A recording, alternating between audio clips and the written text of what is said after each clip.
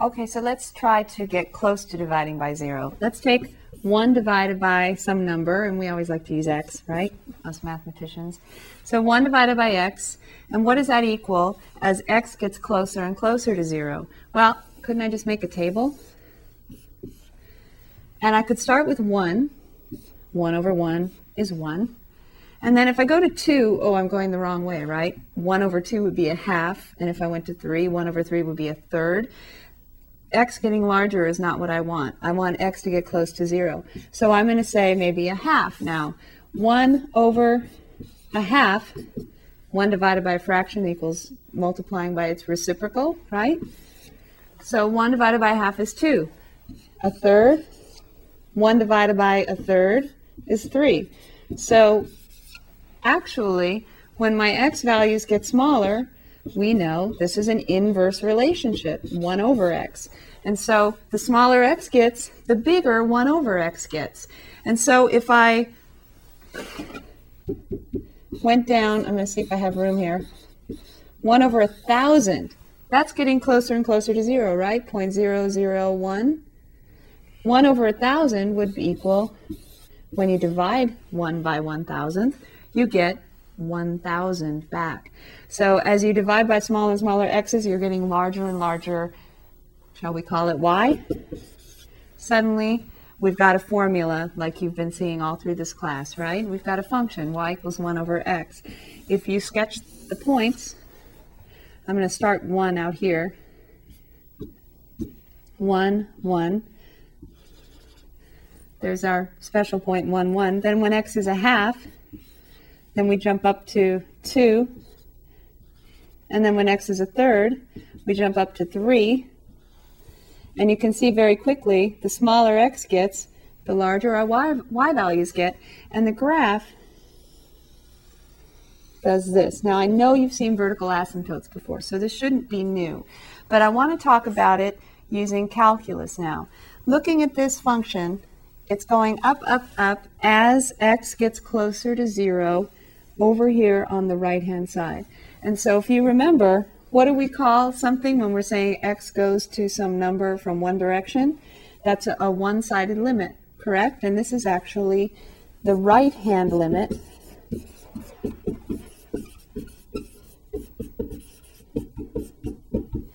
The limit as x goes to 0 from the right, 0 plus a little more, of the function 1 over x.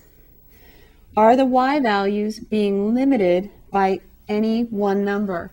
Is there a limit to where our y values are going? It looks like the smaller x gets, here I'll use red for 1/1000th. We can barely draw it, right? The y value, 1 over 1/1000th, is all the way up there where I can't draw anymore at 1,000. And if you did 1/10,000th, then you go up to 10,000. 1/1,000,000th up to 1,000,000. So every time x gets a little smaller, your y gets even bigger. And so there's no limit to where the y is going. And that's why this limit does not exist. The limit as x goes to 0 from the right does not exist when we're looking at the function 1 over x. Now in this section, we're going to be a little more specific than just saying does not exist.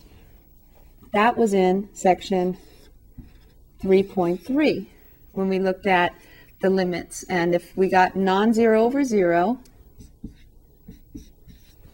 that was a does not exist. And we also noticed that that represented a vertical asymptote as well, didn't it? Vertical asymptote x equals 0.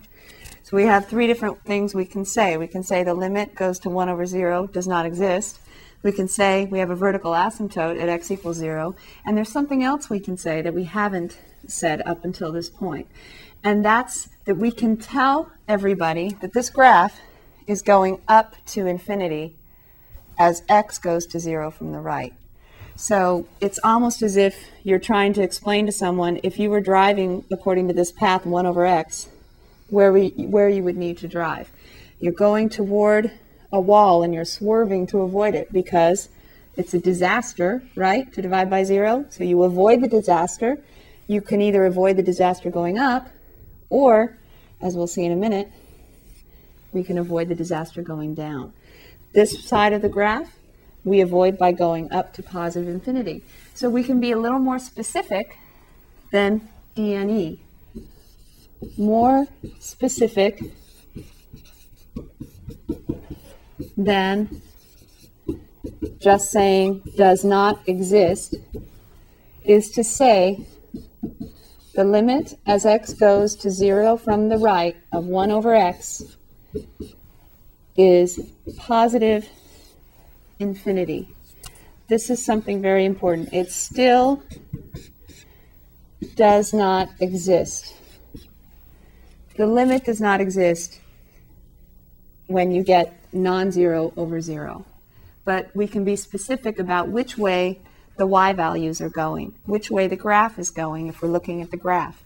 The y values are getting more and more positive, so our limit as x goes to 0 from the right is approaching positive infinity.